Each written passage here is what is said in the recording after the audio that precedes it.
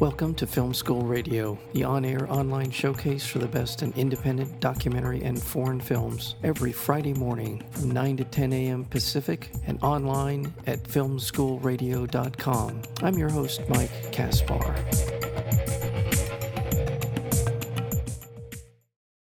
When Steve Bannon left his position as White House chief strategist less than a week after the Charlottesville Unite the Right rally in August of 2017, he was already a notorious figure in Trump's inner circle and for bringing right-wing ideology into the highest echelons of American politics.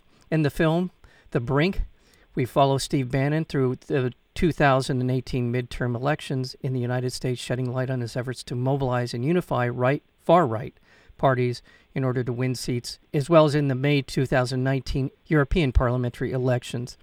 This film, The Brink, follows Steve Bannon through the corridors of power, meeting with some of the most powerful as well as dangerous politicians of our time. And we're joined today by the director and cinematographer for this wonderful documentary, The Brink, and that's Allison Clayman. Allison, welcome back to Film School.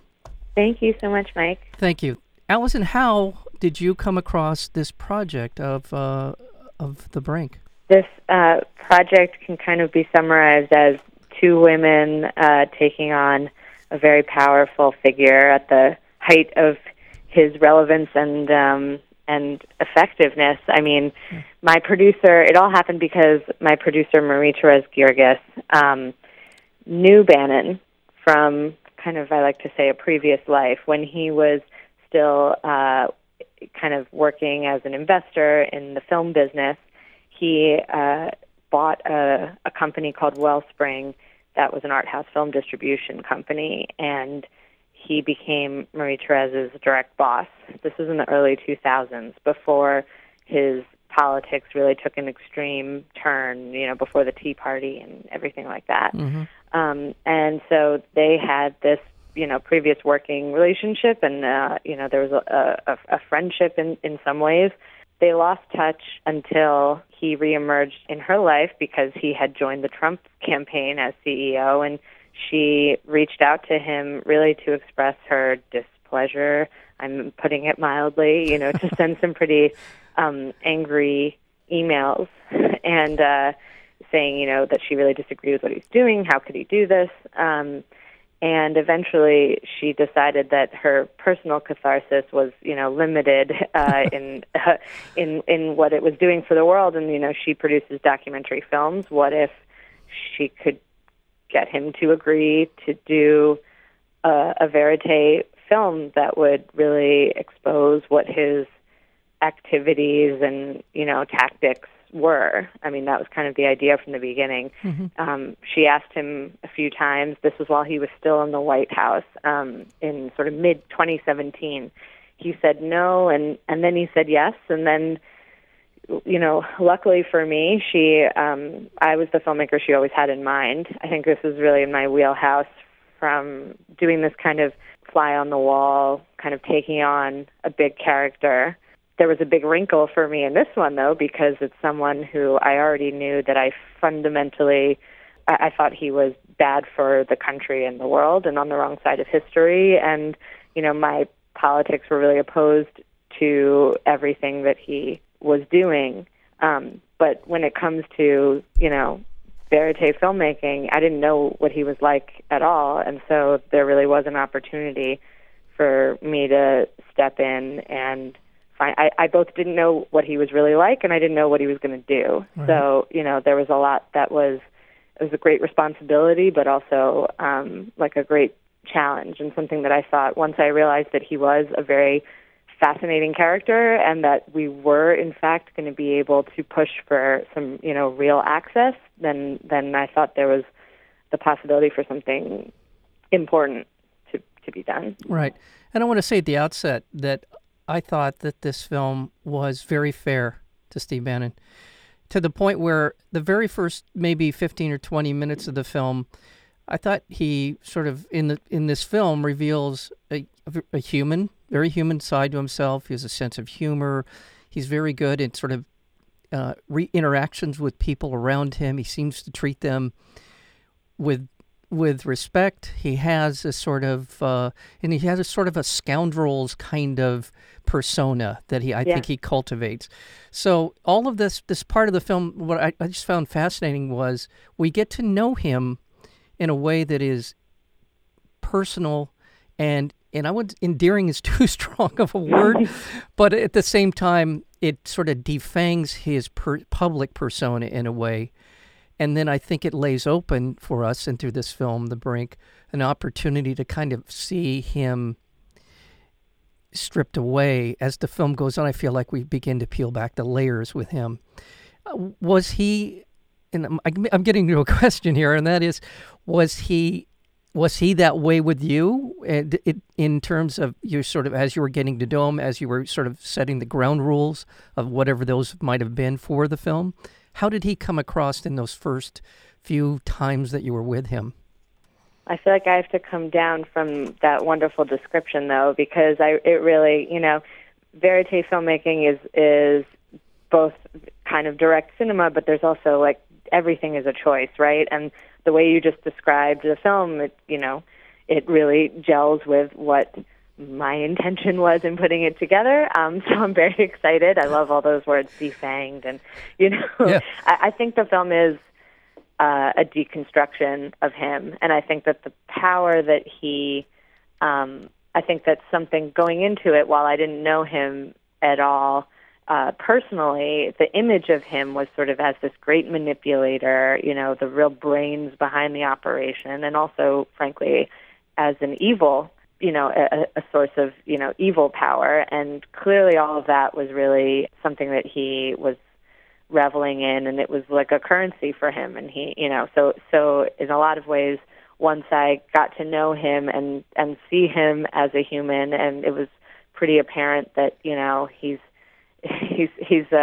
he's smart and he has a certain set of skills, but he's also not all those things. He's not a mastermind, and he's not, it was the intention of the film was to how to convey that. And, you have to go on a journey, right? It can't just be, also what would be the point of a movie that's just a greatest hits of every, horrible, racist, dog whistle thing that is said. I mean, also that would be a completely unfair portrayal because, like, going back to your question, what you see of him, having a self-deprecating sense of humor, charming people, dealing with people, in person, also, in a likable way, wanting to be liked. I mean, all of that is what I found in meeting him and in observing him. And I think it's important to recognize that this is one of his assets. It's a tool in his toolkit is the fact that he is personable, and you wouldn't necessarily know that, especially if you're looking at him from a left-wing general audience perspective, if you saw social media and things like that. But it's important to know, and in fact, I think there's a way to do it that kind of can, I say demystify, but now I like the defang kind of as well. And in the end, I think it's not only a more honest look at him, but I think it can be more scary. I think realizing that people who are trying to cause great harm and causing great harm, who are putting forth evil policies and dealing in hate, they don't necessarily look like an evil monster. They're Right. people, and I think that ultimately is what is more chilling. It makes it for a more enjoyable watch.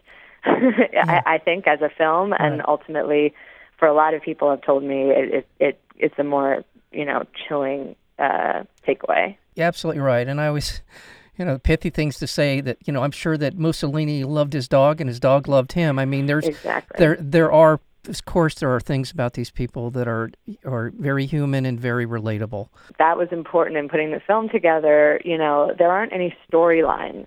Where Right. it's like Right. the whole point is like, and he loves his dad.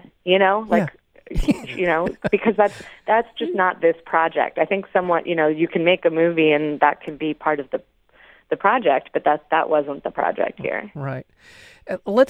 For our audience, first of all, let me remind our audience we're speaking with Alison Klayman, and she's the director and cinematographer on this terrific new documentary called The Brink, coming out on the 29th here in Los Angeles of March 29th.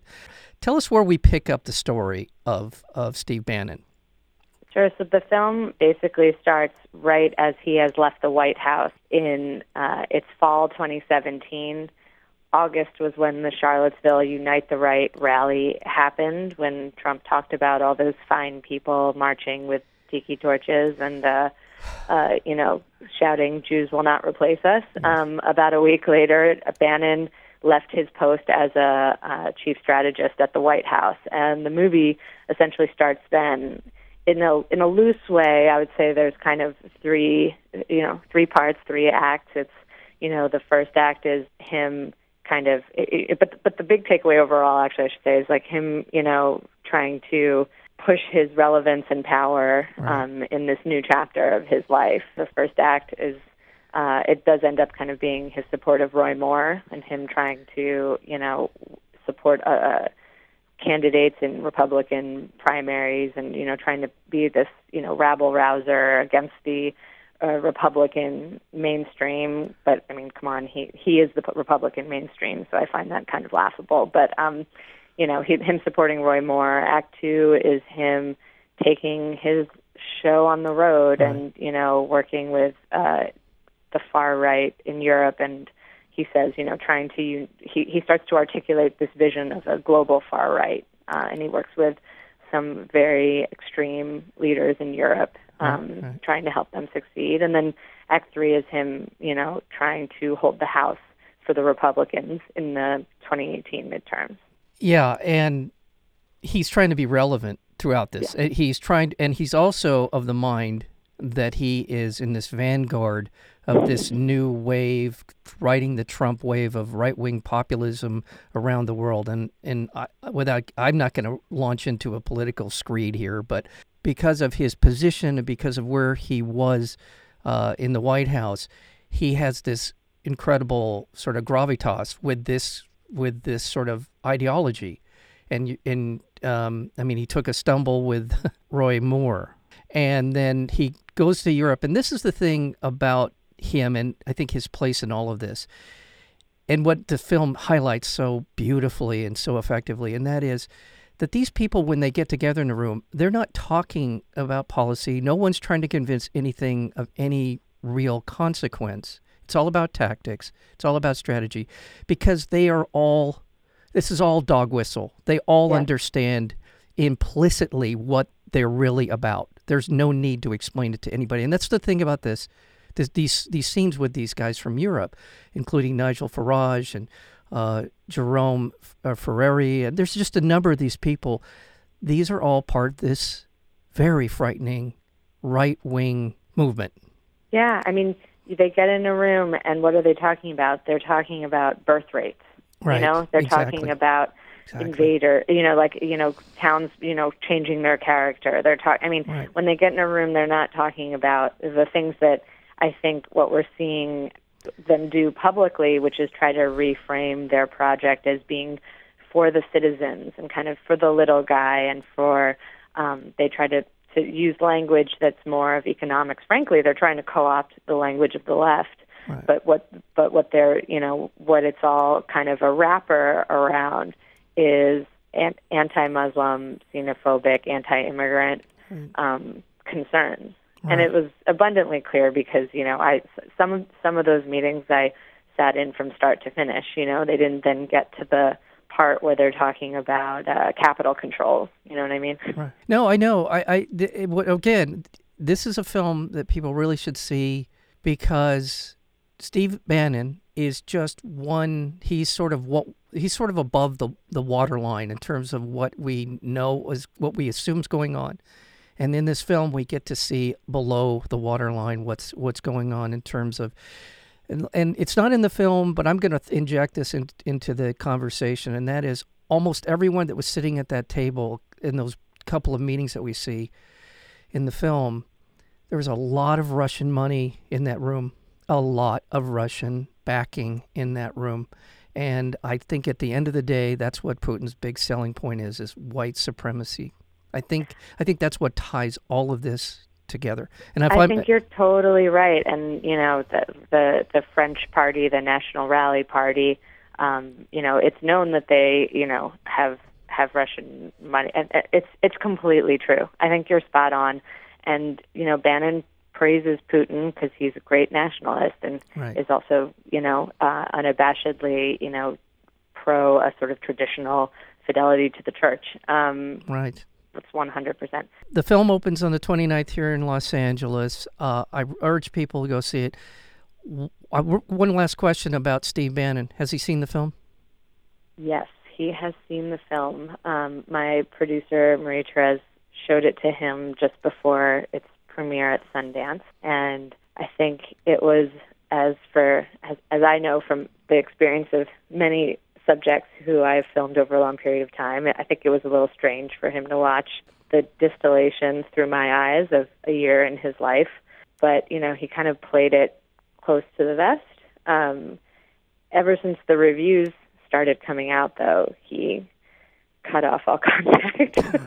So, wow. I don't know what he thinks, but I think I know what that means. Yeah, you know what it means. Well, Allison, you're officially now fake news. So, well, thank you so much, Allison Klayman. The film again is The Brink, and it comes out here on the 29th in Los Angeles. Thank you so very much for coming back to film school. Really appreciate it. Thank you. This was a great conversation.